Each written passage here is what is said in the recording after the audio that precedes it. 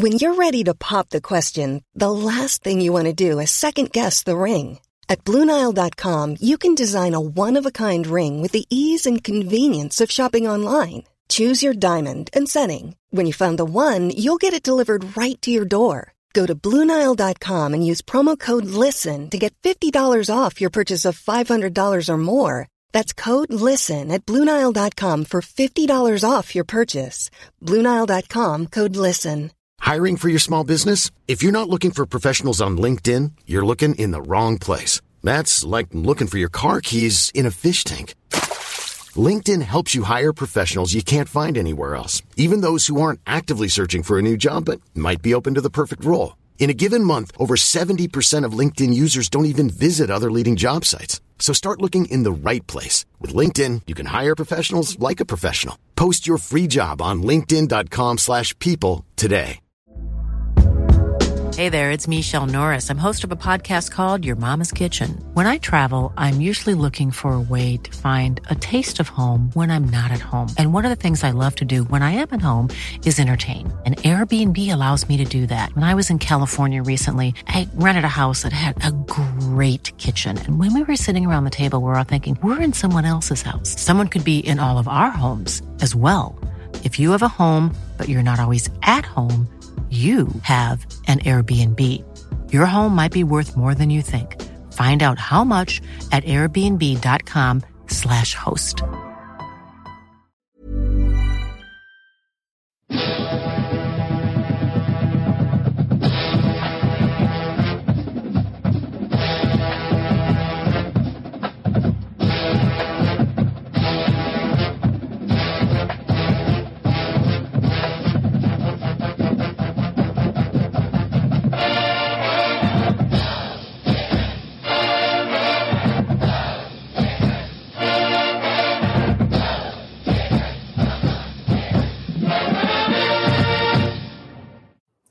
Hey, everybody. Welcome back to Respect Our Decision podcast. This is our Raw reaction episode for Florida versus Tennessee. As with me, as always, is Mike. What's going on? And the hype man, Wes. What's good? What's good? And we're just going to come at you again, guys. You know, this is actually should be the rehearsed reaction instead of the Raw reaction. We're a little late with this due to some different things going on, personal reasons, and then Mike getting back from Knoxville deep in the trenches. But better late than never, we always say, and we're glad to get this out to y'all. As always, make sure you go ahead and give us a download. We're available on all your major podcasting platforms. Check out our YouTube page. As always, make sure you like and subscribe to the channel. Get a notification every time we upload some content. And don't forget, if you'd like to support us on Patreon, you can at Respect Our Decision. Shout out to Utah Gator and Brandon Stewart for being patrons with us. And as always, do not forget, guys, go check out our sponsor at CamwoodSupplements.com. And remember to use code RESPECT20 to save yourself 20% on your first purchase. Highly recommended. But with all that being said, we're going to jump right into it, man. We got a lot to talk about, and we're going to start it off. Like I mentioned a second ago, our boy Mike was deep in the trenches, deep in enemy territory, with little friends around to help him. So we're gonna just go ahead and kick it to Mike so he can tell us a little bit about his experience out there in the world of Orange. Yeah, Mike? It actually started. Thanks, Serge. It actually started out in the world of Red. Flew into Atlanta, and shout out to my boy Justin and for the hospitality. But no, so started out there, and then we drove up that morning, Friday morning. Just wanted to take in the quote unquote sights. I use that word loosely, and just walked around campus. Nothing too crazy, and just saw not a quote unquote statue. Saw a bunch of dogs. It was really odd. There was a couple of them all over campus. Walked around game day. Saw some homeless man with a squirrel. But apparently, I found out later on at a dinner, like he's like a thing known around campus. They're like, "Oh, you saw the squirrel," and I'm like, I thought it was just some like homeless guy. But it's like, no, the squirrel's birthday last week. I'm like, I don't know. I'm not used to seeing squirrels on shoulders, and I don't know. It just seemed like a really lonely guy looking for attention, so that's how I took it. But apparently, that's like their mascot over there. Like that's cool. But campus was standard campus. I got a couple little hooligans yelling at me. One little girl's like, "Y'all are brave." I'm just like, that actually ended up happening like 4 times throughout the next couple of days, which I didn't really understand. I'm not a little human, so it was a little odd. Yeah, I mean, it was like, it's just a football game. I didn't really, except for like one person, I didn't say anything to anybody because I didn't want to have issues. But overall, campus, standard campus. It was, looked like it was really older. Looked like crap, to be honest. Just to compare to some I've been on. For example, FSU. I've been on UF, obviously. LSU is nice. I mean, it looked old. It looked like it was just, slightly post-Civil War. I'll give them that. And during the Reconstruction. But, it's definitely a terrible place. But no, just kind of laid low on Friday. Saturday, obviously, got game day. Got to power up with 5 hours. Had about 3 of those that day. And it was a decent little tailgate, nothing too crazy. That's, they're, civil for the most part. Shot shit for a couple of friends I met through his mutual friend. Ended up seeing Keith, Kim, like a couple of my buddies there with Justin as well. And overall, for the most part, people were hospitable, so can't complain too much in regards to the crowd there. It was mostly just. And you got to meet a legend. Legend? Yeah. So walking back, I was walking into the game because there's no service at all in this city of Knoxville. There's no cell towers apparently. It's awful. There's no Wi-Fi in the stadium. I found that out the night before. But yeah, there's no service. No tweets are going through. So my apologies on the timing of the Mike in the Trenches thread. Hopefully you guys liked it, but there's no service at all. So I had to go. When I was at the gate, I had to go to Will Call, and I saw the man, the myth, the legend. Got his but it's a Tennessee rapper. Nice guy. Got to give him that. Gave us an Respect Our Decision exclusive. We'll put it out on YouTube and our social media platforms today. But it was quite it's quite funny. But no, he was a nice guy. And just went into the game. They have one of those 1835 troughs where you use the restroom in. So I don't, once again, up to date plumbing. I don't know if they have running water though. And it's a crappy stadium. I mean, apparently there's 102,000 people. It was absolutely miserable inside. It looked hideous outside. So it was just truly awful. Let me ask you a couple questions, Mike. Go for it. Yeah. As far as the game day, not the game day, as far as ESPN, but as far as the environment, a lot of our fans who probably listen probably go to a lot of, UF games and they haven't seen the environment like on the road. And it's a big game for Tennessee. Of course, we know game day was there. Josh Pate was there. Pretty sure some other people one time. It was a big game. UF Tennessee is trying to, before the game, trying to stake a claim and try to get into the top 10 and they're trying to be like competent year 2 for Josh Heupel. Can you speak to the environment or how did the fans, how were they during the game? Was it loud? Oh no. I mean, it was I've been to Death Valley at night. So, I mean, I know it's different. Yeah. I mean, it was loud. Don't get me wrong. It was solid. Yeah. Louder than FSU. FSU is nothing. Florida, been in Florida games, so that's obviously loud. So I won't even compare that. But I've been to Death Valley at night, and this doesn't compare. Yeah, it's not. It's not. I mean, they did a good job. Don't get me wrong. It wasn't quiet. Do you think? Let me ask you this: do you think it was because in their mind, okay, we have to be Florida's down right now? Yeah, my ticket price is freaking reflected. I'm sorry, it's not your fault. The game. I'm sorry. I'm still a little pissed about that. Okay, but like, do you think they were wanting to be excited but scared, especially late? Because I want to ask how the game was teetering. Then late, they probably got scared. Like, man, is this going to be another letdown? Jabbar Gaffney,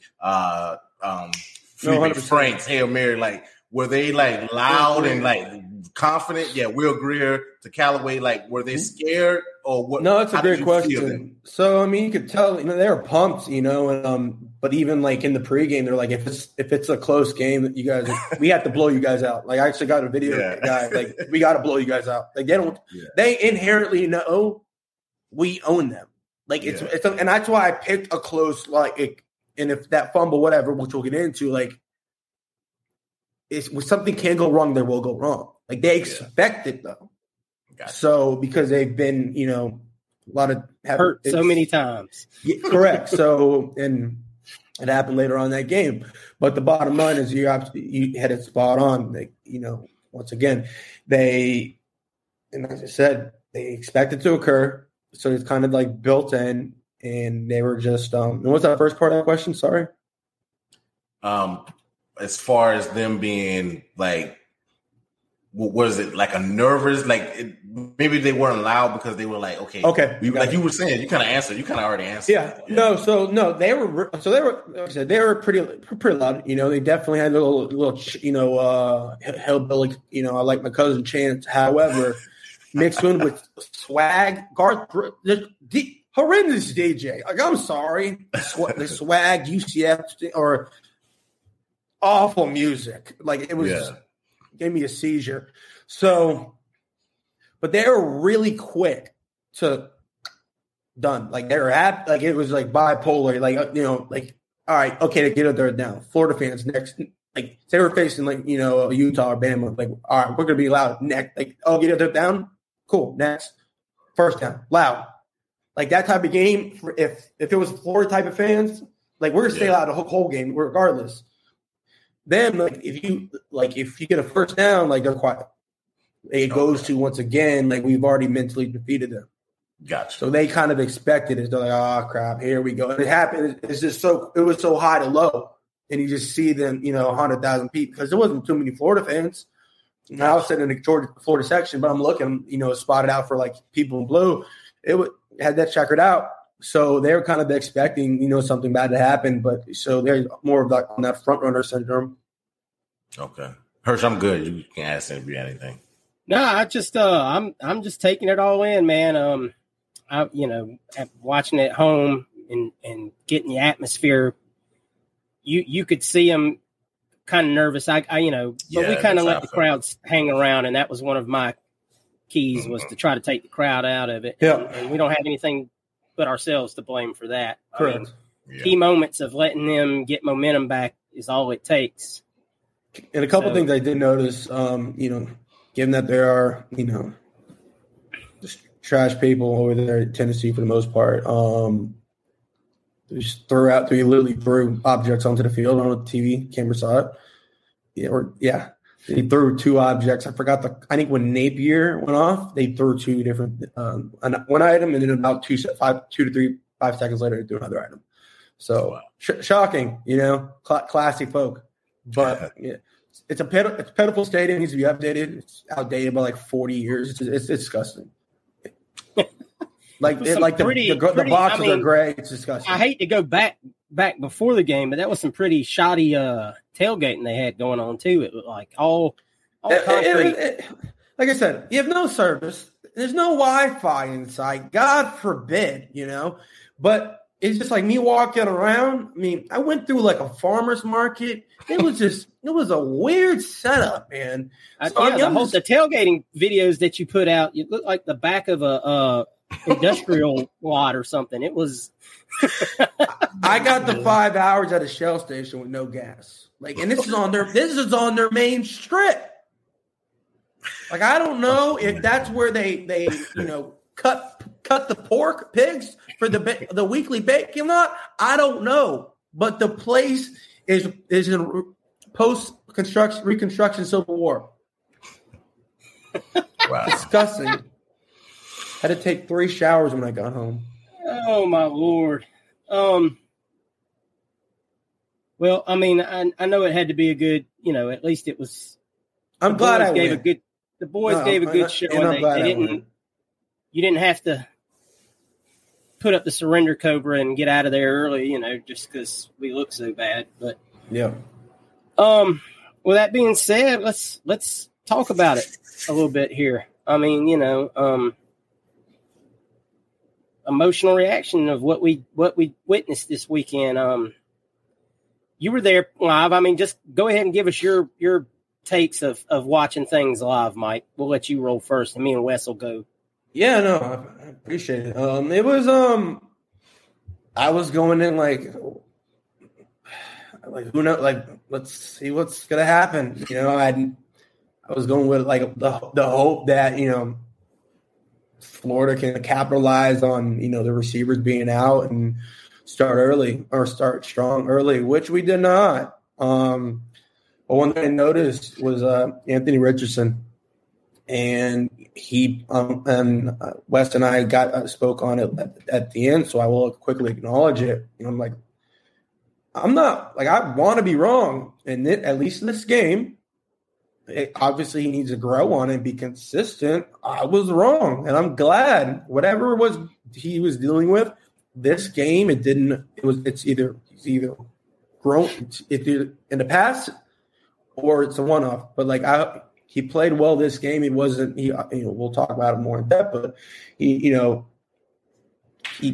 played really well. It wasn't a perfect game, but definitely put us in a position to succeed and win this game. So, but it was overall, O-line let me down tremendously, and we'll get into that more in depth. O-line let me down.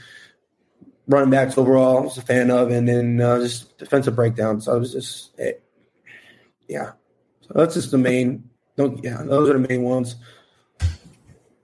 Wes, what were your reactions? I mean, obviously, I know Mike just mentioned some of the obvious ones. From watching at home, I know first reaction, AR. I think he set a record, but he didn't set the record. Tebow owns the record. I think he finished second behind Tebow with the most yards accounted for Florida Gator history, if I'm not mistaken. You guys can check that for me if you need to make sure I'm right. But I think accounted for as far as passing and rushing, he was phenomenal. It's the reason why I was harping on the guy with the higher ceiling. We're not playing to win the SEC championship this year. Let's see what we got. It's only week 2. It's only week 3. Let's see him on the road. Let's see him in a different environment. He's nicked up. I mean, Mike has heard stuff. You've heard stuff. We kind of talked about it on the last podcast, whatever it is. But a lot of fans, as long as they see 15 Richards on the back, they will just want you to go perform. Nothing wrong with that. I expect the same. But, I mean, he went out there and if he doesn't play, we're not in this game the way our defense played. If he's not there, the way we weren't able to run the ball, if Anthony Richards doesn't play, we won't have a chance. It's a blowout. Mike is chucking the deuces early, getting out of that stadium with those we call them hillbillies. Mike is like, yo, I'm out of here. So so I'm glad that AR took a step forward. He gave us something to be hopeful for the rest of the season. This is a season to progress and see what's going on. So I'm still hoping, and we'll probably Harper and Napier and the coaching staff later about as far as the growth and, okay, this is 4 weeks. What are we seeing? Who do we need to place? But I was grateful and thankful that AR did kind of make me kind of feel like I was pushing for him to do well, and he did well. Defense with Trey Dean, I mean, I'm not going to talk bad personally about a player. I never would do that, and we had some fans. There was a big blow up over that. Won't get into all that, but Trey Dean blew one coverage I rewatched the game. Somewhat, it was on the other coverage. I'm not sure if that was really his fault, but when you blow one coverage, and you've been a topic of conversation all season, and I got on him last week about that me first thing when he's celebrating, talking, and just gave him a first down. I have to get back on him with that. I'm not he has to be more of a team guy when it comes to certain stuff. And he blew a coverage. I don't know who we have back there. I've been hopping on our linebacker. recruiting in the past, of how we don't have anybody to be able to step up when Ventrell Miller was out. We had a safety since Marcus May, Marcel Harris, and Keanu Neal left. I don't think we had. I mean, that's crazy. Since those three guys left, we have had piss poor safety play. I mean, it's ridiculous. And in that same breath, go ahead. A friendly reminder: Nick Cross wasn't a tick,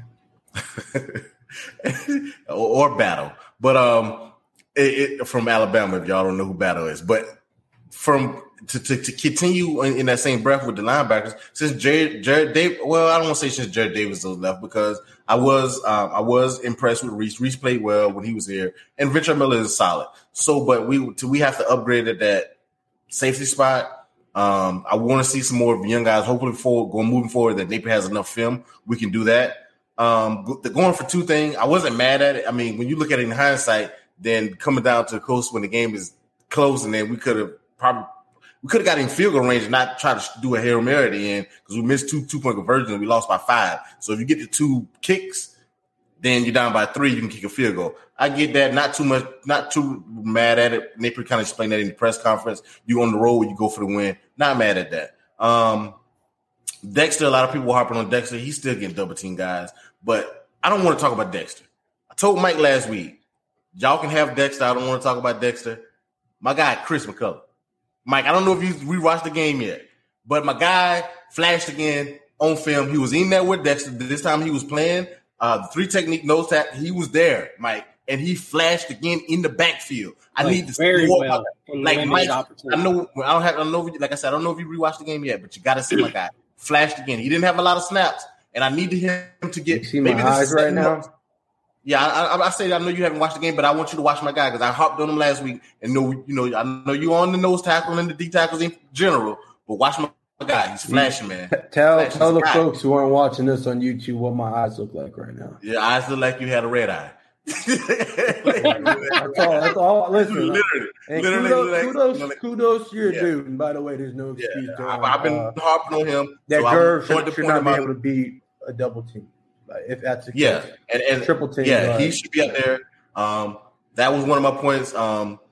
Whittemore and Zipper, I'm glad they got Whittemore involved. I talked about him before the season started as my sure hand guy. He had a couple catches. Zipper, first touchdown passing. I mean, that was just a great effort by Zipper. I want the tight ends to get more. I asked, do we even have tight end? It was a sarcastic question. Good by Zipper. And turnovers in the second quarter. I think the key point in the game to me was we were up 14-10, I believe. Y'all correct me if I'm wrong. I think it was 14-10. And they drove 90-something yards and took the lead. Then they got the ball back. That's why coaches defer. When you get that last score and then you get the ball back and score again, that kind of, to me, flipped the game. Because we were in control of the game. We punted, put them inside the 5-yard line, had them third and whatever, and they got out of that and went down and scored. And then they got the ball back out of halftime, scored again. To me, that was the first big part of the game, in my opinion. The second one was we had some turnovers on them. I'm a big believer in you have to force turnovers. And when we did the key points Wednesday was we can't turn the ball over. I'm looking at you, AR. He had a turnover. And on the play, if he goes around the edge like how he scored the touchdown on that run he scored a touchdown on, if he does the same thing again, he might score again. If you watch it on film, he might score again. Or if you watch the game, you will see if he go. But he cut it in and fumbled. And all fumbles are not created equal. That's how I feel about turnovers. All turnovers are not created equal. And he turned that ball over. And after that, it was in the fourth quarter. We got a turnover in the first half. They got one in that fourth quarter. And it kind of changed the outcome of the game to me again. So those are my 2 big points. As far as when the game flipped, that second quarter, scored, driving 90 yards, and then the AR turnover. But those are my things from my takeaways from the game, Hirsch. All right, Mike, I know Mike had one more point he wanted to make before I got my takes in. Yeah, well, hey, real quick, have you ever been in a film study that followed if you fumble, Wes? Yeah. Did coaches say that's okay? Or I said all turnovers are not created. A fumble. A fumble's a fumble. They don't care. No. What I mean about is in the entirety of the game, his fumble mattered more than that first quarter fumble. that Tennessee had, the Ventura Middle punch out. But it would just change. I mean, it's just because but that would change possibly the whole. There's too many. There's too many what ifs. This, that leads to that. A fumble's a fumble. I think you misunderstood my point. I'm saying we created turnovers, but our turnover mattered more than He's saying our fumble was bigger. Yeah, our fumble, the AR fumble was bigger than Ventura Middle's. He was saying our fumble in the first was half worse than Tennessee's. Yeah. That was all on AR. Okay. Yeah, that was all on AR. He's putting more weight on our fumble than AR, that fumble mattered more. Yeah, that's what I'm saying. No, my apologies. Like I said, I just wanted to keep this brief on my review. I didn't want to go too far in depth, but just the one thing I kept seeing on AR was like that's when the UF fans were like, we're in it, we're seeing a drive, we're like, all right, let's go. We already know how this is going to end. Like, let's get it. Fumble. Deflate. So that was that's to my point. They're not created equal. That was like deflating at that point in the game. Mm-hmm. Oh, there are bigger turnovers depending on the time of the game, without a doubt. Yeah. Mm-hmm. Let me try to give a brief little reaction of my own here. First off, y'all have already said it. Hats off to AR. The young man went on the road and probably as hostile environment as he'll probably see this year. Maybe Texas A&M could be bigger, depending. And threw for the most yards against an SEC defense as QB's done in UF history. I mean, that's huge. It's big time. But I'm not going to just talk about AR because obviously the other guys did. Ventrell Miller is as good a Gator as we've had in a long time. That young man, to grit out what he did and then to go out and play the way he played, I don't believe enough things can be said about Ventrell Miller, and he deserves all the praise in the world from our fan base. But I haven't seen anyone say anything less. So, offensive line definitely did not look as good as I suspected they would. I know Garage in particular had a really rough day. If you look at AR's incompletions, I'd guarantee you half of them are throwaways, just due to the immense pressure he was under most of the game. But he handled it well. He didn't try to force too many throws into bad coverage and things of that nature. So that's progress. Running game wasn't what we'd hoped it would be. Kudos to Tennessee for shutting that down. Was very impressed with the play calling as a whole. I thought it was very effective. I thought the plays were there. Even the plays that we didn't get, if you go back and watch breakdowns, they were there. It could have just been some executional problems, or Tennessee just defended it well. I mean, and once again, hats off to them. They came to play on defense in a lot of settings. Us playing better than we had all season obviously made that, neutralized a lot of that. But the other side of the ball, I don't know, man. Tony was not left a very good cupboard of goods. Let's just say that. I mean, bad recruiting plus bad habits equal bad results. And that's what we're seeing right now is the culmination of bad recruiting and bad coached habits to players that are still here, giving us poor results in a lot of situations. That's not an immediate fix, guys. It's going to take a little bit of time to get guys in here, talented players in here, get these young guys some experience.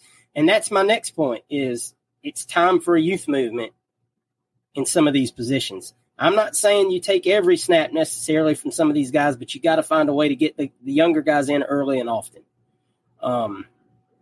Like Wes said, McClellan played good. Devin Moore played 40 snaps in this game. Never heard his name called, and that's a good thing. I mean, you don't want a DB having his name called very much unless it's an interception or you get beat deep or a good pass defense. I mean, but I need to see the coaching. What's the word I'm looking for? The coaching adjustment I most need to see at this point is some of these younger guys getting snaps in meaningful possessions to get the experience they need to either take a man's place or be ready to be a starter next year. One of the two. And I've always said it, if you're not the right man, next man up. I mean, and I can't say it enough about this defense, but I'm not going to just continue to harp on it because we know what the problems are. But our safety play has not been up to the standard of the University of Florida whatsoever. I think pretty much everyone can agree on that. Special teams, that's still not up to par with what we would consider the University of Florida either. I mean, okay, the kid missed a 50-yard kick. He needs to make it. I mean, you bring in kickers to the University of Florida, you need to be able to make a 50-yard kick and not be shorting it. But it happens. Could have been a bad contact on the ball, whatever. It happens. Penalties on kickoff returns. How does this continue to happen? How on fair catches are we getting penalties? I mean, why are you holding all the time?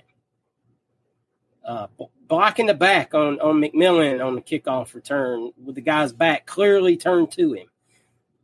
This is stuff that has just got to get cleaned up, and that's another situation. If you can't execute, somebody else needs to. Get somebody else out there that will.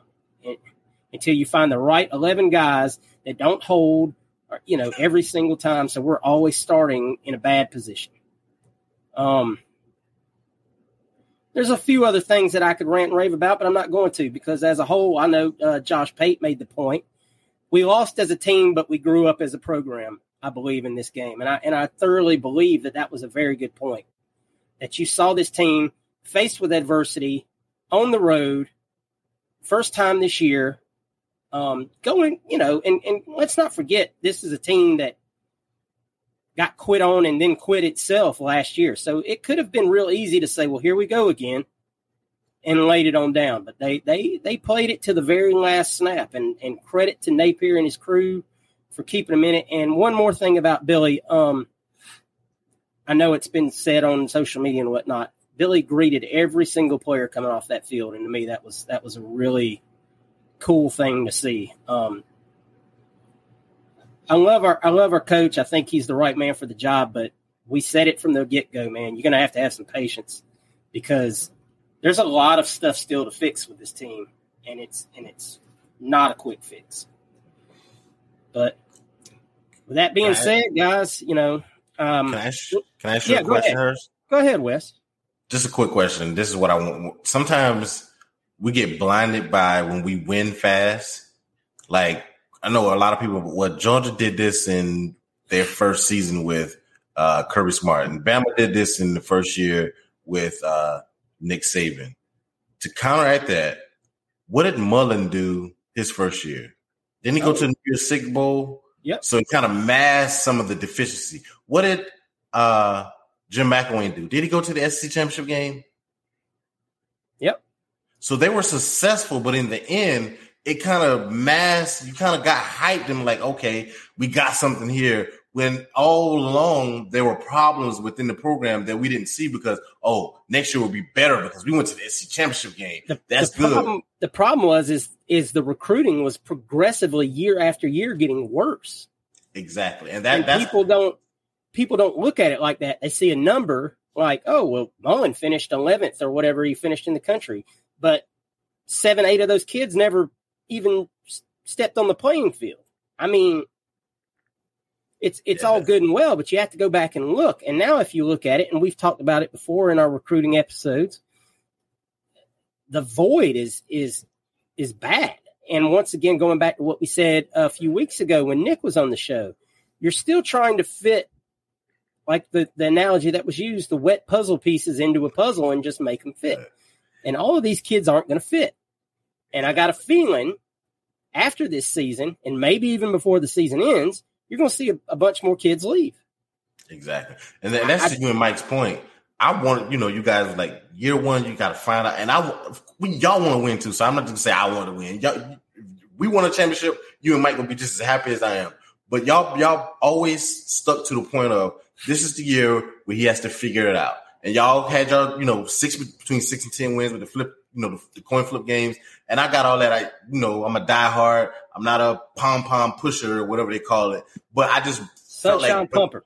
Yeah, Sunshine Pumper. I just felt like AR gave us, if we had AR, the AR that, and maybe I was blinded that what you guys saw, and maybe you guys were blinded, but what I saw in two different ways of he had year two AR, this experience him going through this season and maybe not being a Heisman guy this year, going through bumps, losing, playing bad, will set not only him but the program up for year two to be more successful. It goes back, and I know, Mike, you said this several times. Year one, what do you want to see? What do recruits want to see? Improvement and competent football. You just have to be competent. And this game, even in a loss, I'm sorry, felt Mike. Better than South Florida. No. Finish your statement. I'll piggyback off. This game in a loss did show improvement. And at least on the offensive side, for the majority of the game, competent football. That's correct. I mean, even defensively. I mean, I'd have to look at the season averages. You've made as well. Correct. So, I mean, you don't have to win. And like, if anyone says that, they're flat out wrong, and I'm not going to argue. I'm not going to waste my time because they're wrong. They're ignorant. So the bottom line. And you just got done playing the hardest schedule in the country for the first 4 games of the season, which no one ever has brought up. But we don't need to get into that. It's just like, but the main thing is you're showing more than confidence. You're showing resolve. Anthony Richardson is showing that he is, at least in one game, he can't come back. I think in the long term, like what you were saying, Wes, is going to be beneficial for him. And he needs to take these bumps because last year he didn't really play. He had a couple games, but it's mop up duty. It's different when the lights shining on you. It's different when you're in game playing for. It's different when you have an off season, the game plan for somebody, and he's seeing that. So hopefully he can adjust. I'm just hoping he'll truly get through this season uninjured and can slowly progress. Because at the end of the day, it all comes down to snaps. And that's what he truly needs. I trust Billy. His play calling has improved. And I truly like that. But in terms of the one thing I wanted to touch on, Hershey said it, and I keep saying it, young players need to play. You're right. However, you have a caveat that they need to be ready to play. You don't just put them in to put them in. No, you're right. You're right. So a lot of people, that can stunt either one, stunt development, or 2, ruin a kid's confidence that he will never recover from. So a lot of people, just because he's talented, does not mean he's ready. So a lot of AKA I know where you're going with this partially is and I know me and you wanted to make a point about this is DeJuan Black made a fantastic play on an onside kick. He absolutely made a fantastic athletic play on an onside kick. What was the main thing from that? Athletic, right? Athletic play. Guys, fans, just because a guy makes an athletic play on an onside kick does not mean he knows his playbook good enough to start on the defense or even play for that matter. Let me say this. Let me say this to back up you guys' point. Have you guys seen Devin Moore play? Like I said earlier, never heard his name. Didn't even realize he took 40 snaps. But he took 40 snaps, right? Have you guys seen Shamar James play? Yes. It's they're playing young guys. It's a reason why the guys behind Trey Dean aren't playing. Now, I'm just as frustrated. That's why I'm saying we don't have good safeties behind them because it's not that they're afraid to play young guys. Trevor Etienne playing. Shamar James playing. Devin Moore playing. Kamari Wilson playing. So that's if those guys are playing, no, he's been coming in for Torrance. Okay. When Kamari Wilson comes in, he's been coming in for Torrance. So he's playing that safety spot. So whoever's playing behind Dean has not I don't know. I can't speak on Patrick Toney's system well enough to know if his safety spots are interchangeable. Some defensive coordinators have with their with their safeties can be interchangeable. Some guys can play in the box and be a single high safety. Some guys can't do it. You want that guy in the box like a la Earl Thomas, Cam Chancellor. They can't switch. Cam Chancellor can't do what Earl Thomas did back for the Seattle defense. So I don't know if that's Patrick Toney's system. But my point is the coaches are playing young guys. You guys see that. So that's what I want our fans to understand. They're playing young guys. Whoever's behind Dean, whether it's my guy, because I love him, McMillan, not the Donovan McMillan. Maybe he's not good enough to take Dean off the field right now. I'm guessing that's Tony what it coaches is. The safeties. Exactly. Tony knows what he's got. I can't argue your point there. And Mike said it too. I mean, if you're not ready to play and you don't know your playbook good enough, that don't mean you just stick somebody in there. Yeah. This is where I say you start to work them in advantageous situations. If they're ready, hypothetically, I wouldn't mind depending on the team as well. That's why I said this is a 2-week stretch where correct. So if you have them, we're like, all right. Let me say you also got to prove it in practice because I'm not going to. 1 second, Wes.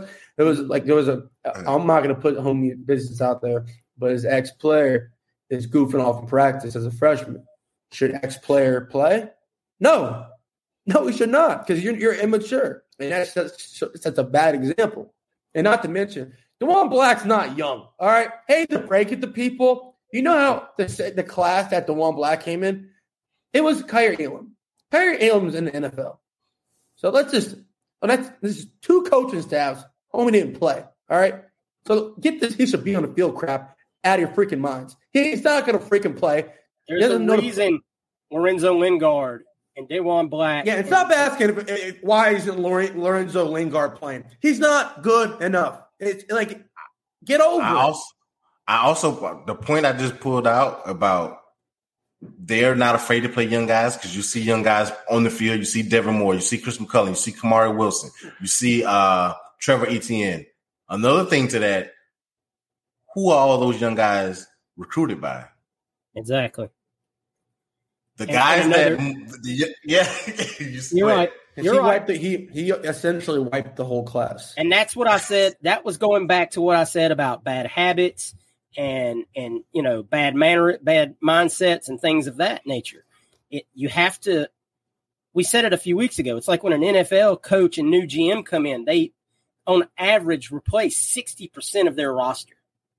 And there's a reason for that. And then really quick to what you were saying, I'm glad you said that. Speaking of bad culture or whatever, you see Miguel Mitchell's I think it was on Instagram. Yeah. I got to talk on that for a second. I need my players. And I'll let Billy handle it how Billy sees fit to handle it. But if you're running to social media to post your grievances and complain and whine after the game, your mindset ain't right anyway. And I'm sorry. I know there's kids that want to contribute and they're frustrated. I get that. But there's a way to go about it. A, show up in practice and play your ass off. Sorry. That's the way it's been for 100 years.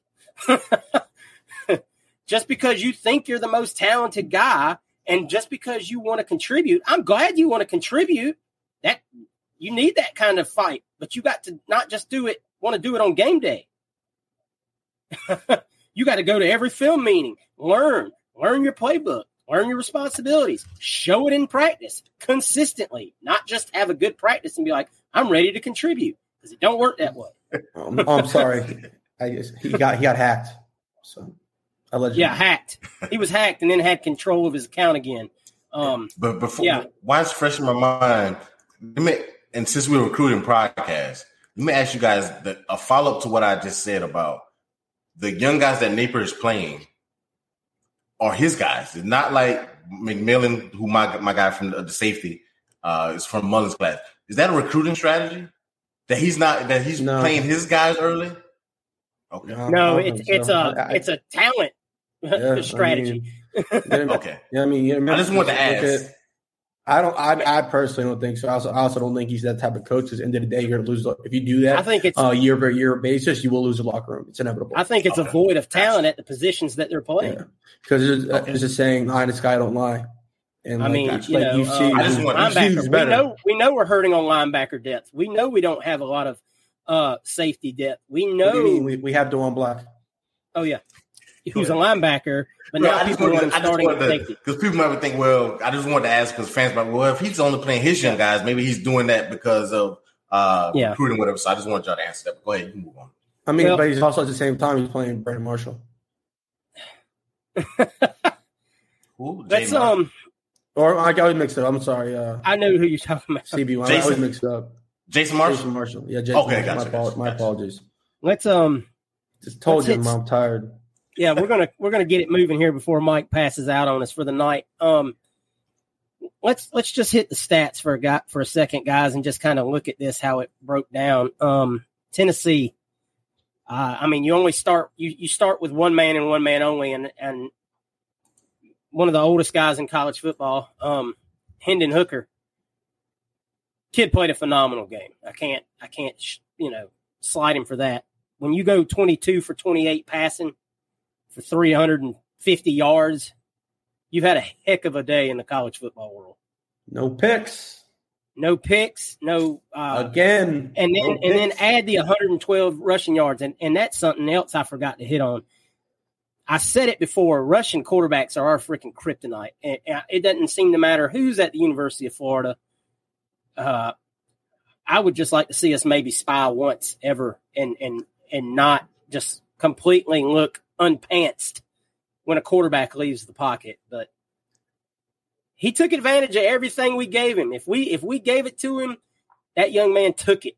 And he did, whether it be open field for running, whether it be short intermediate passes over the middle. I mean, I'm sure every bit of film on us shows that passing in the middle of the field is a recipe for success. And to their credit, he took advantage of it. And that is without one of his best receivers.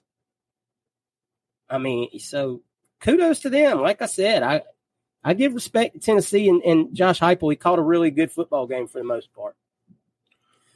I'm a Josh Heupel fan. I'm not a fan of him as a head coach, but I know you and Mike. But his offense worked.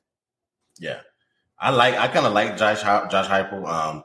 I think to your point, the only coach that was able to stop a running quarterback is the guy I think coaches Dallas Cowboys right now, Dan Quinn. I think he did it against Johnny Manziel back when we first played Texas A&M. He got off in the first half, and I always loved Dan Quinn's adjustments in the second half, and he shut Johnny down. But we struggle with running quarterbacks. I mean, we can't contain them.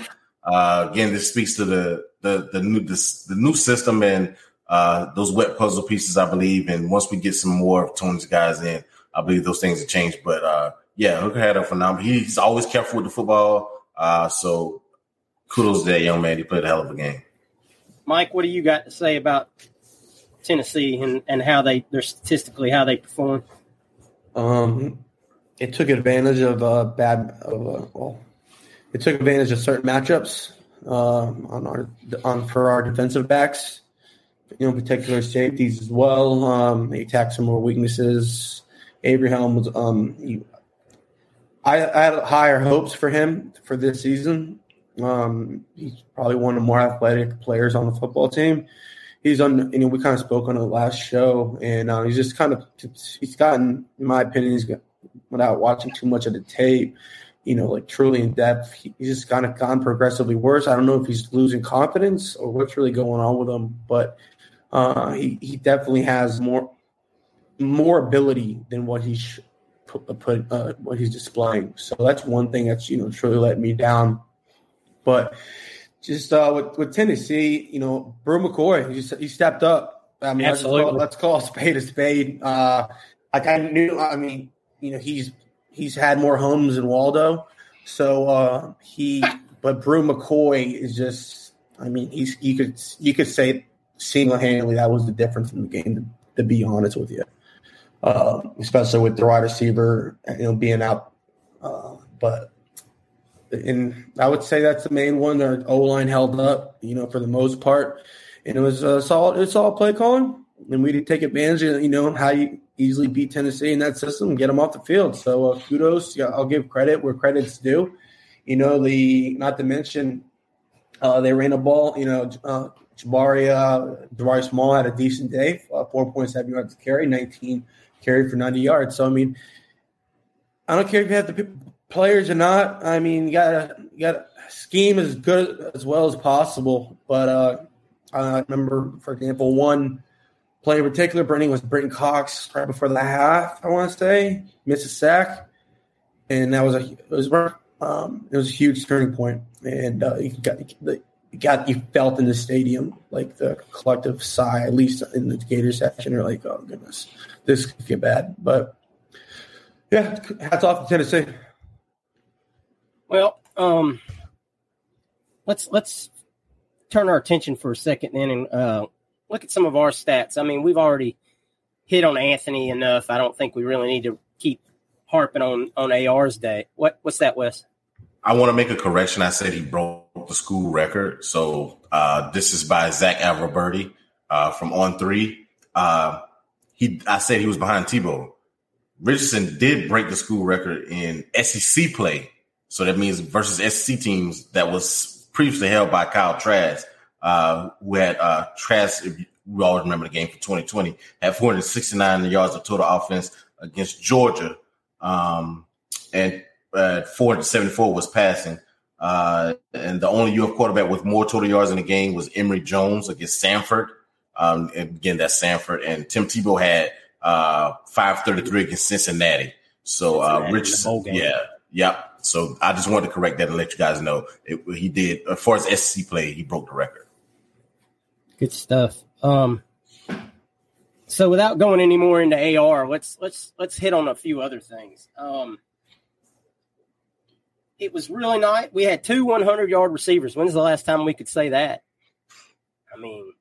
I don't remember it.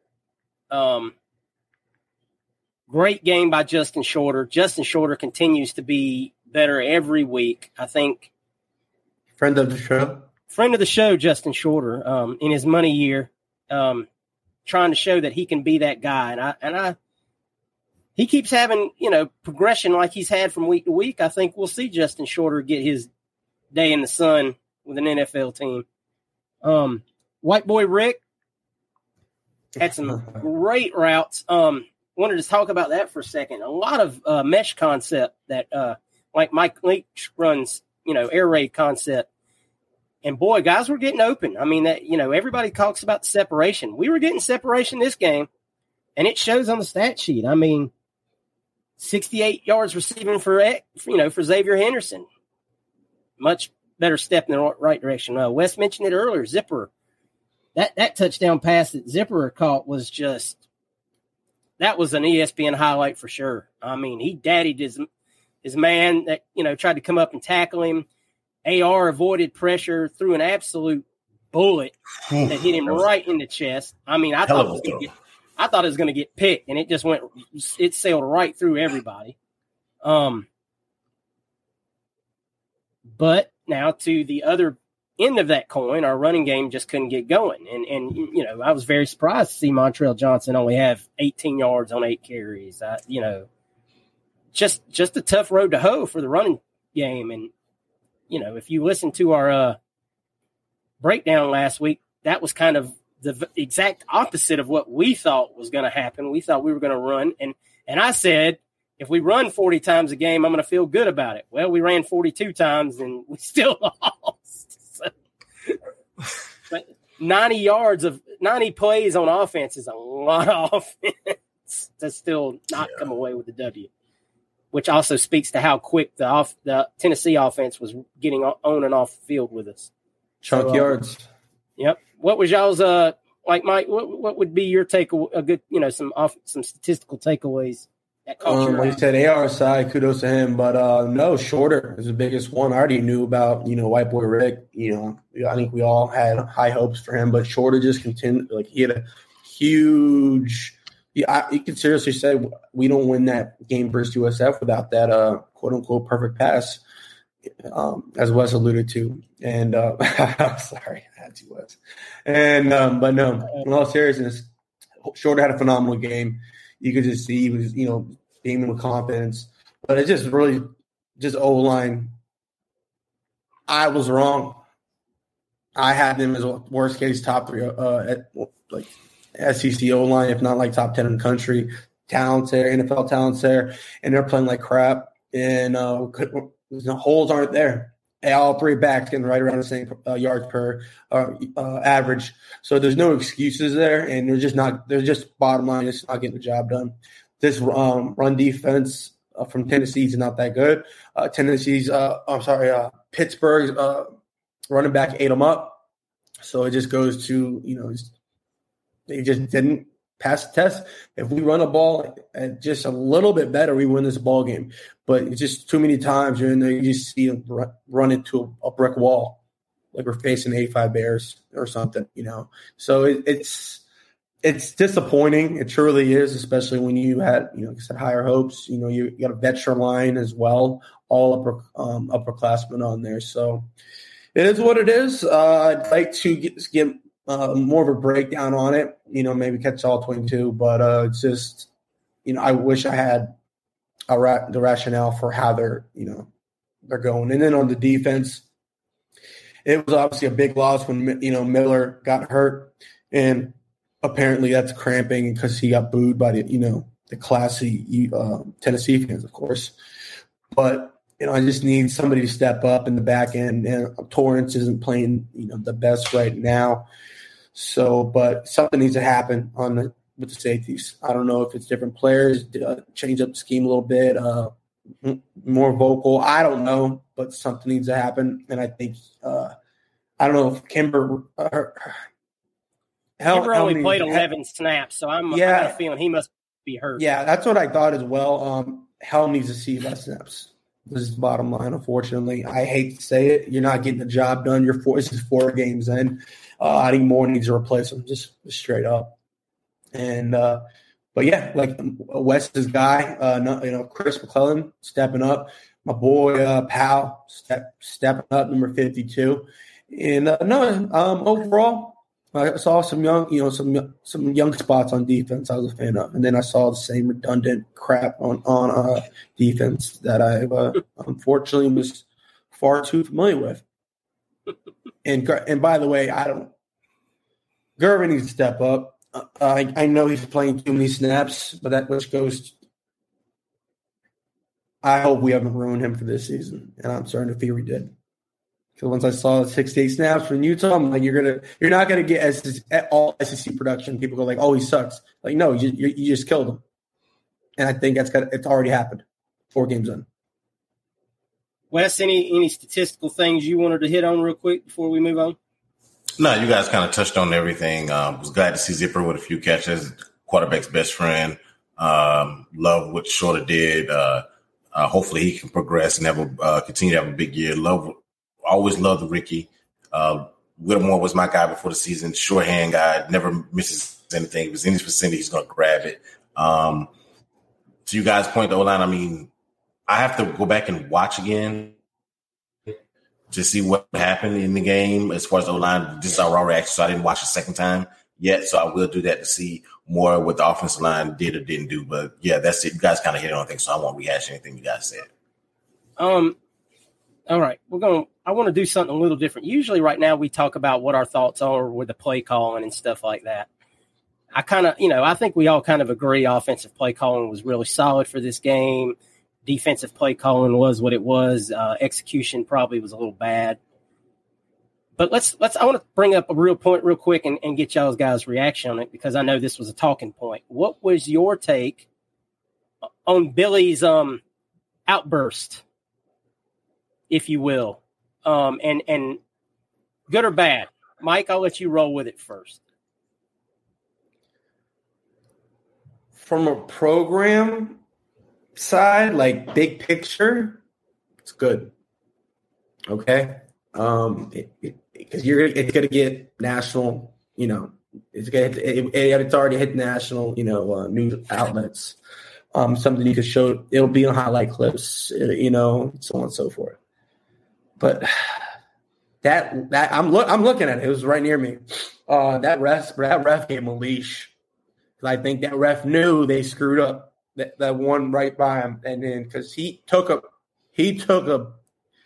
beat, verbal thrashing, and you got to know if you're Billy, if you're that confident on it, it's 4th down, so you can easily blame this loss. Technically, the result on Billy. Down.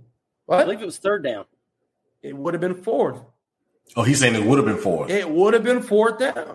Okay. Like so as a coach, he was wrong.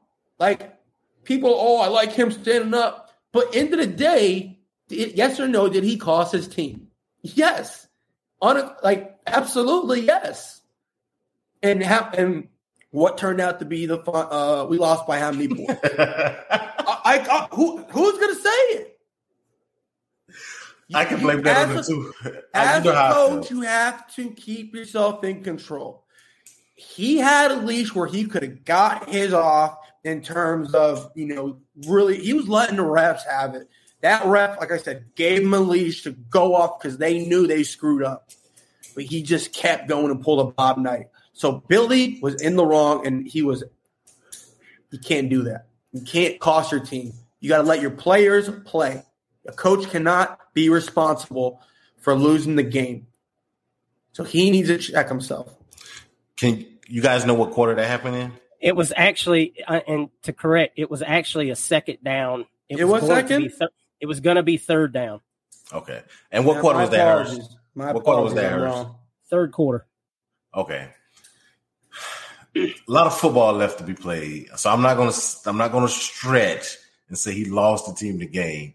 To me, I would be more mad at the 2-point conversions that we didn't get, as far as saying, hey, we still had a chance to tie the ball at the game. We kicked extra points and say we lost the game. I don't think it lost the game. But I can't dispute anything you're saying about knowing the moment. I don't know if he apologized to the team after to say, hey, that's not how you're supposed to act. Pretty sure Napier, the kind of coach he is, maybe he did that. But I don't want to put that on. I can't dispute anything Mike said. I can't dispute your point in saying that, hey, you got to know the situation and you can't put your team down. Even if when Hurst pull it up correctly and said it was 2nd down, would have been 3rd. Now you give your team 2 more chances to stop, and not like just Georgia a couple years ago was Zuniga had that where you got to stop him 8 times, so or 7 times. But he was in the moment. He did it. I'm not too mad at it. It was the 3rd quarter. Still feel like there was a lot of football left. We still might have a chance to win. I would contemplate the 2-point conversions more than that, but hey, that's me. We got in my section. He had a joke for Billy. Called him Billy Balls, and because that man, I hope that's the one-off because we can't be going to have Les Miles, the Mad Hatter. At the end of the day, Mike's right. He saw it in the stadium, so he can obviously tell how much more leash Billy was given. We saw it on TV. It kind of just happened on TV. Oh, really? Yeah. Yeah, you didn't see it. You just all of a sudden you heard Billy got a technical foul, and then they showed. Oh no, yo, this it was bad. We're talking. But that whole situation was covered terribly on TV. It was just. Yeah. It was. I thought they had already come out and said he was short, and then they were reviewing it again. It was very weird how it all went down. And so all but one of the refs, I want to say, were huddling about it because it all seemed sketchy. Billy initially went off, and then the refs were like, you could tell, like, all right, we may have screwed up here, guys. And then Billy is just, I guess, whatever that he heard, he didn't like it. And just kept going off and kept going off. I'm like, bro, you're gonna get to, like I was like, he wants a flag here. How he was approaching it, like he was expecting a flag. Like so, I'm fully expect like I'm gonna it's like a manager in baseball getting ejected. Like I'm gonna get ejected, but it's not before I braid you. So firing up on the team. Like I said, in the moment, it's obviously not good.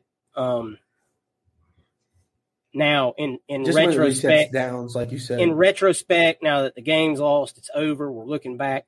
It was good to see. I mean, we've never seen that side of Billy yet. It was good to see that he does have that in him. Obviously, that's not the spot you want it, but it happened.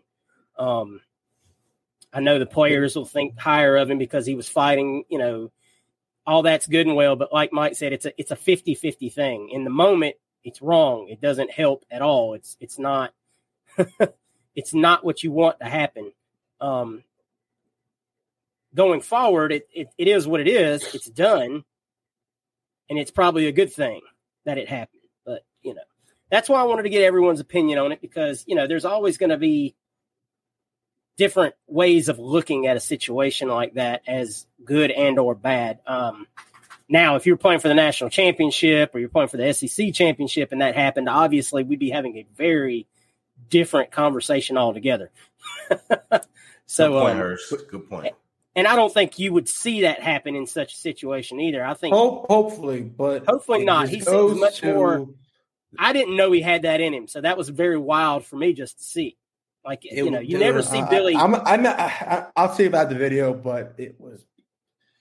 We saw him. We saw him. You didn't see the whole thing. We saw the shortened version, like Mike said. If it went on for much longer than what Mike said, then 10, we didn't see 15, nothing. 20 seconds. Like it was a while. So, guys, let's as we wind it down here, silver linings. Let's talk about we always talk about what the silver lining is coming out of a game. Wes, what's your silver lining coming out of this game? I got a feeling I know. You already know. Fans, you see it on the message boards, you see it on Facebook, you see it everywhere. I hear it on this podcast. Bench AR, play the backup. My guy came through. He showed why he has that higher ceiling. The numbers proved it. His performance proved it. I don't know what he was going through. Really, that's his business, personal business, whatever. He's injured, that's a team business, whatever it is. The guy came, he performed, he gave us a chance to win. As bad as our running game was, we don't win this game without AR. You mentioned that throw to Zipper on that touchdown. It's only a couple of guys in the NFL that can make that throw. Maybe Josh Allen, Patrick Mahomes, Aaron Rodgers can make that type of throw. Better say the other one. Oh, what am I missing? Man, bye. Anyway, Patrick Mahomes, Aaron Rodgers, Josh Allen, to be able to put the zip, like you said, the way the velocity he had on that ball, he said too. The velocity he had on that ball, only like 3 or 4 guys in the NFL can even make that throw. So for him to solidify what I was saying, and give the guy time, he hadn't started. This is what his 5th game ever starting. Like Mike said earlier when we were talking about it, he had a lot of mop-up duty. This is time for him to learn. We're not trying to win the SEC championship or a national championship this year. This is about learning your guys, seeing what they have, and when we get more of your own guys in, especially on defense, we'll see what we have to make it in. Then you got an AR going into year 2 in this system. Whew, look out. Mike, silver lining for you. I would say you got some young guys like McClellan and Moore. They truly started to show that they belong. Playing in an environment in a team like this, that they were number 11 in the country. So they are Tennessee, and we see them as inferior because they are, as terms of a team and humans. So in terms of those young players, they are definitely that was one of them. Another one, like. I won't say AR, but it's obvious. But my favorite, I'm just glad the receivers, people are saying they don't suck. Like they're, like I've always said, are they great? No. Superior route running in this game. Good point, Mike. Speak on that. Good point. Yeah, no. And just because you're not great doesn't mean you're bad. It's not. And society's like this. If you're just not bad, if it's either you're good or you're bad. No, I've always said they are slightly above average, and it is what it is. They're not going to be drafted in the first 2 rounds, but like they're very quality players. So I'm glad that Shorter, especially, is starting to truly find himself and hope. Maybe possibly he's becoming his AR safety blanket. Yeah, go-to. So, we really need to start looking at that. So, and the last thing I'd like to say, resolve. this team could have easily folded. It wasn't allowed. It was a tough environment. It's end of the day, it's Neyland Stadium. Even if it's crumbling down because it's old and crusty. It is what it is. But that's architectural flaws. So, but either way, it's 100. You're in front of over 100,000 people, and that team, they beat the spread, but two, with the onside recovery, they never gave up, no matter how much they were down mentally, physically, or they just always showed that resolve to come back, and that says a lot about the team. And there's some teams across the country who show the exact opposite. So with that being said, record aside, I don't need undefeated. I just need direction, and we have the foundation for long-term success.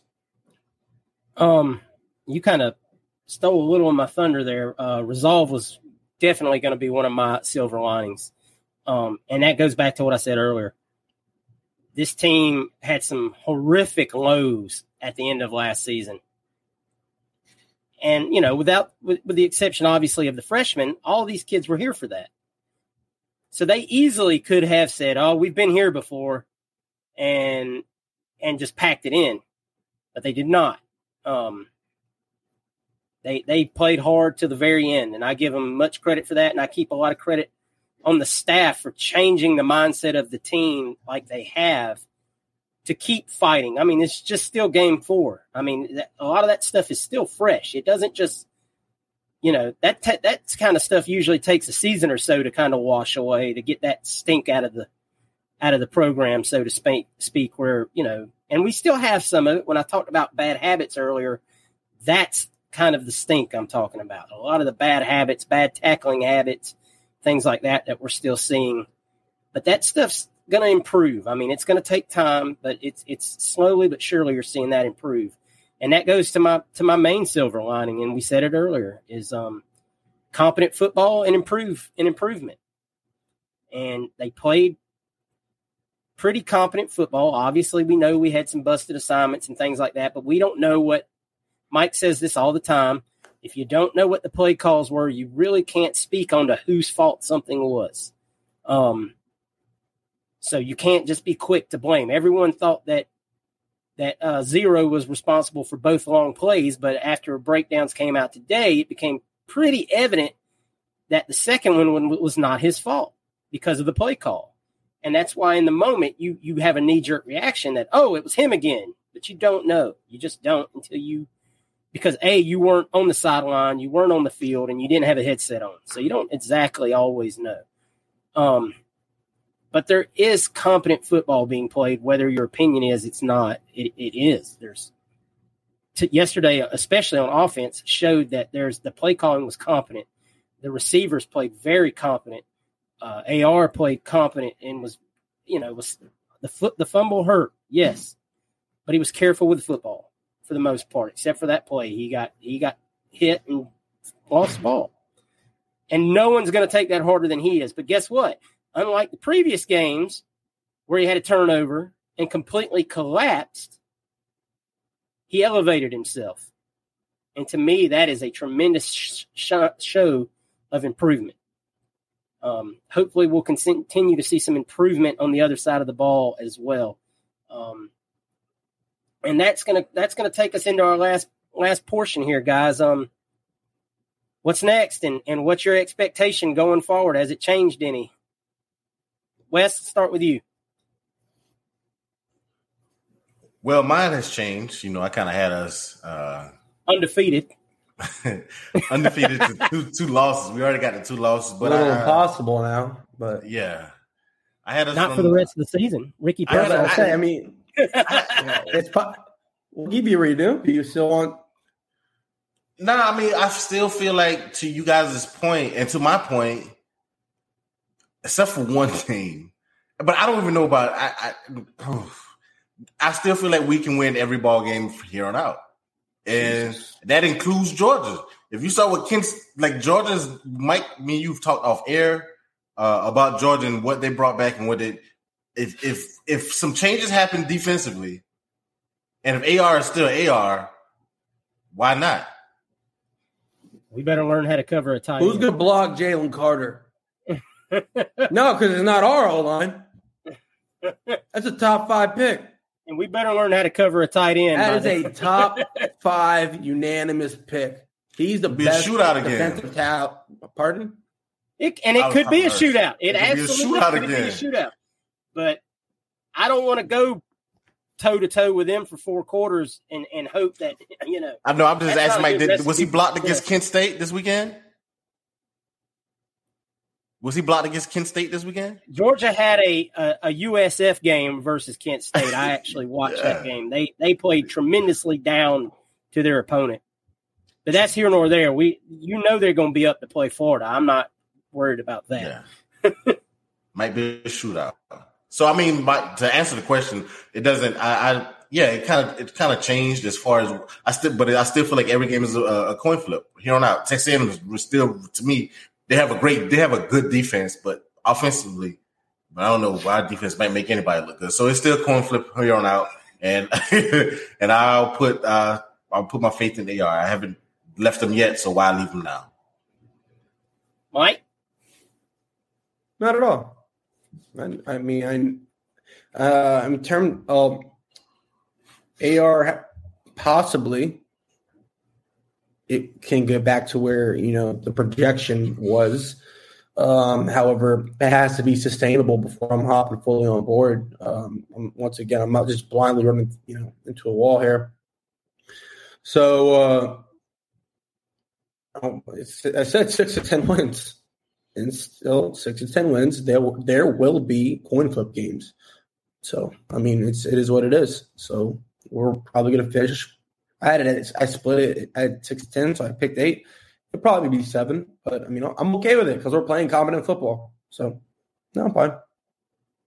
My expectation is slightly up over after a week from what I saw versus USF. But my expectation was extremely low after USF. So, I mean, after the USF game, I seriously sat there and thought, this could be a 6-win football team. And now I can go back to thinking, 8-4 is very possible. But it's like Mike said, there's going to be some coin flip. LSU, Texas A&M, those are coin flips right now without even, seeing what happens. South Carolina can still very much be a coin flip. It shouldn't be. Mm-hmm. It shouldn't be if we continue on our path and they continue on theirs. It shouldn't be. But we have to see what next week brings now. Then that's going to be the thing with this team is the week to week. We thought you come out of the gates versus Utah, you think you're world beaters, then you come back to earth, and then you crash into earth even though you win versus South Florida. A team that got absolutely skunked by Louisville this weekend. And I know that's not that's not always a transitive property, but don't tell me Louisville is more talented than us. They may be at a couple of positions, but as a whole, but they're also not in the first-year system. So, and another thing that definitely help us with A&M, a couple of things. We've proven we can go on the road in a hostile environment. That's absolutely true. It's not a problem at all. And also, they just lost their star receiver, most likely for the season, Aeneas Smith. And let them lose another game, too, and then things could get nasty out there before we get there. I know there's already some people are starting to rumble and grumble after all the recruits they signed and Jimbo kind of not coming out of the gate, fire on all cylinders, but, and it's still Max Johnson. I don't. He's their best quarterback. But he is their best quarterback. He kills us, though. Yeah, well, he killed. Yeah, but that's because your previous staff was completely incapable and took that game for granted. He's like killing mom. I mean, guys, it was a loss. You can't say it any other way. It was a loss, but there was a lot of positive that came from a loss, and that's at least, like we said, there are silver linings. You went on the road. You played competent football. You held into the very last play. You didn't fold. You didn't pack it in when you could have when you were down 2 scores. Your quarterback came back from the brink, basically, of looking like he had nothing to give. Your receivers that have been hounded showed up in a big way. They're putting it together in a lot of ways. You just got to continue to see the growth in the competent football. And, at least we're moving in the right direction. Mike, you got anything you want to add before we jump out? Yeah, 2 things. If pure hypothetical, with nobody running away with the Heisman race, literally nobody. If AR sustains his production in Tennessee, is he a Heisman front? Is he in the Heisman race? He could be right now. And I'm not saying there's not a front runner, but C.J. Stroud is pretty high up there right now. He has to beat Georgia and Texas A&M to do that. I think, or at least I don't. Okay. What about a New York invite? He'd have to continue. He'd have to have 3 or 4 more games like he had yesterday in the ballpark. No, I'm not saying he has to throw for 450 yards. Sorry, Wes. You don't have to throw 450 yards. You're not going to do that every game, but you're going to have some 3-4 touchdown games. For sure. Because people forget Tebow won it with 3 losses that year. When he won it, it wasn't the year we lost. Well, one of them was a bowl game though. That came after. It was in Michigan. Yeah. But what I was saying is, it wasn't the year we won. We won like 11-1. It wasn't those years. He put up ungodly numbers that year too. Yeah, I don't think AR is going to sniff that either because he's already behind the 8 ball. And he has to cut down on the INTs. I think he has like 5 already. So you got to stay there. You can't go to 8. 8 is your max. I just wanted to put it out there. That's all. I think it's 100% possible if he continues the trajectory of this game going forward. It's possible, but now, I mean, obviously, you can already name 2 guys that'll probably be there. I mean, Bryce, regardless, will probably be there. He's the defending, and he's going to have a good enough. Possibly Will Anderson. C.J. Stroud, I don't see a way if he continues like he is that he's not going to be there. Correct.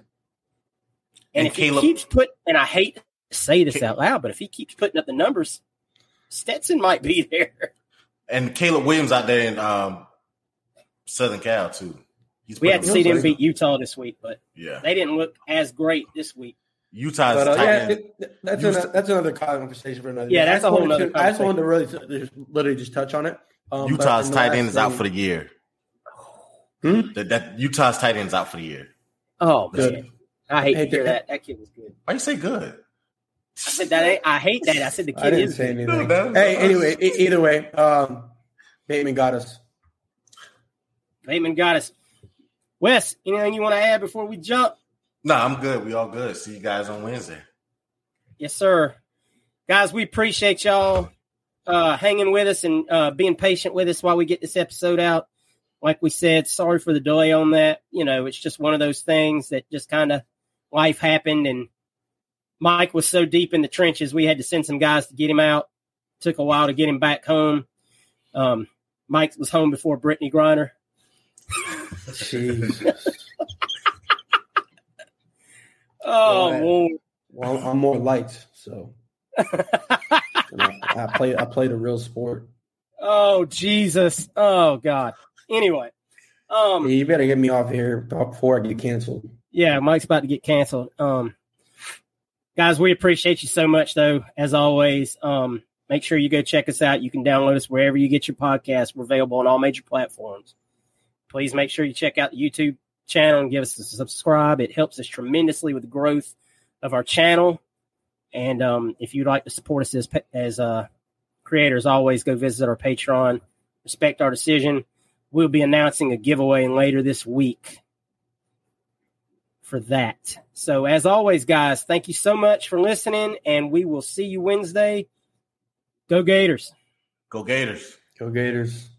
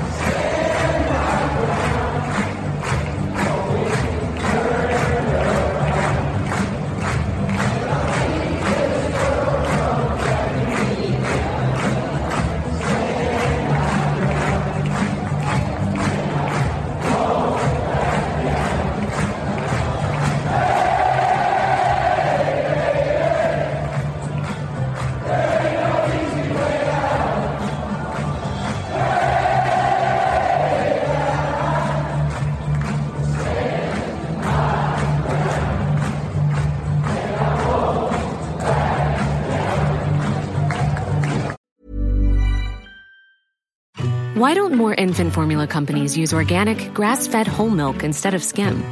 Why don't more infant formula companies use the latest breast milk science? Why don't more infant formula companies run their own clinical trials? Why don't more infant formula companies use more of the proteins found in breast milk? Why don't more infant formula companies have their own factories instead of outsourcing their manufacturing? We wondered the same thing. So we made ByHeart, a better formula for formula. Learn more at byheart.com. Imagine the softest sheets you've ever felt. Now imagine them getting even softer over time. That's what you'll feel with Boll & Branch's organic cotton sheets. In a recent customer survey, 96% replied that Boll & Branch sheets get softer with every wash. Start getting your best night's sleep in these sheets that get softer and softer for years to come. Try their sheets with a 30-night guarantee. Plus, get 15% off your first order at bollandbranch.com. Code BUTTERY. Exclusions apply. See site for details. Hey, it's Paige DeSorbo from Giggly Squad. High quality fashion without the price tag. Say hello to Quince.